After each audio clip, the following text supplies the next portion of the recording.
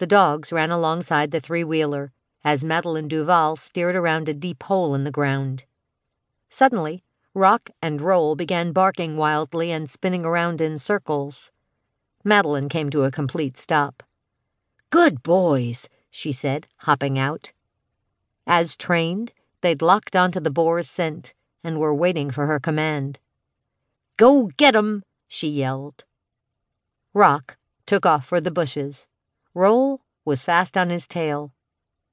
Madeline grabbed her rifle out of the vehicle and followed, struggling to keep up through the South Carolina shrubs and palmetto trees.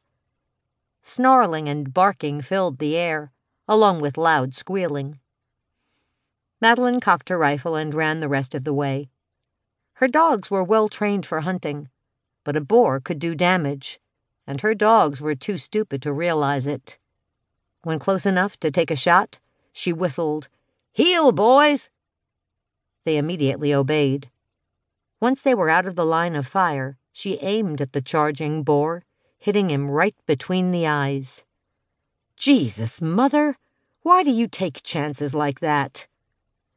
She lowered the rifle and spun around to face her oldest son, who'd obviously followed her. "If I waited for one of you all to take care of him, I wouldn't have a garden left, now would I?" Her nod indicated the boar's carcass. "Take care of him for me, will you?" Martin grumbled under his breath something about stubborn women who had to prove they were still tougher than nails. She didn't have to prove a damn thing. Her backbone was made of steel, and just because she was old didn't mean that it was rusting. "Just do as I ask." Pulling out his cell phone, he shook his head and sighed as Madeline whistled for the dogs. They followed her to the three-wheeler. She set the rifle carefully inside before turning the vehicle around. As she passed Martin, she overheard him speaking to Joe, their caretaker. Of course her son would call Joe for the job. Joe took care of everything. God help her if Joe ever decided to up and leave.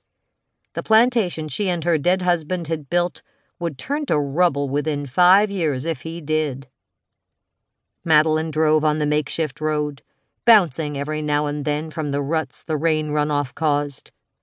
After parking, she hopped out just in time to catch Joe coming out of the garage, most likely on his way to take care of the boar. He started toward her. "I appreciate your helping Martin," she said when he stopped a foot away. Her son was such a disappointment at times. Didn't matter that she was partially to blame by caving into her dead husband's habit of spoiling their oldest boy.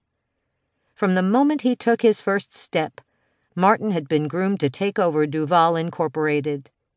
He did a bang-up job with the company, but when it came to the Duval lands, he'd just as soon let the developers have it.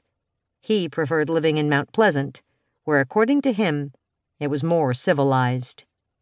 Civilized meant overly populated, to Madeline's way of thinking.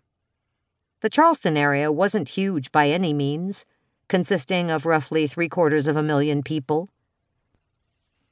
Yet ever since they built the Mark Clark Expressway in 1989 and the Arthur Ravenel Jr. Bridge in 2005, urban sprawl had left its mark. Madeline thrived on open space.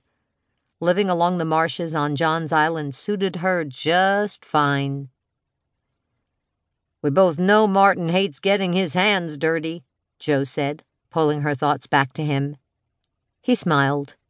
"Besides, it's my pleasure, ma'am." "Stop calling me ma'am." She frowned. "Otherwise I'll feel old." "May I remind you that you're a year older than me, and I consider myself old." "Reminding women of their age is rude, especially when men age much more gracefully than women." Joe snorted. "You haven't aged a bit since I met you 20 years ago." Rather than argue with him, she bent to rub behind Rock's ear. Roll, clearly not wanting to miss out on the affection, nudged her other hand.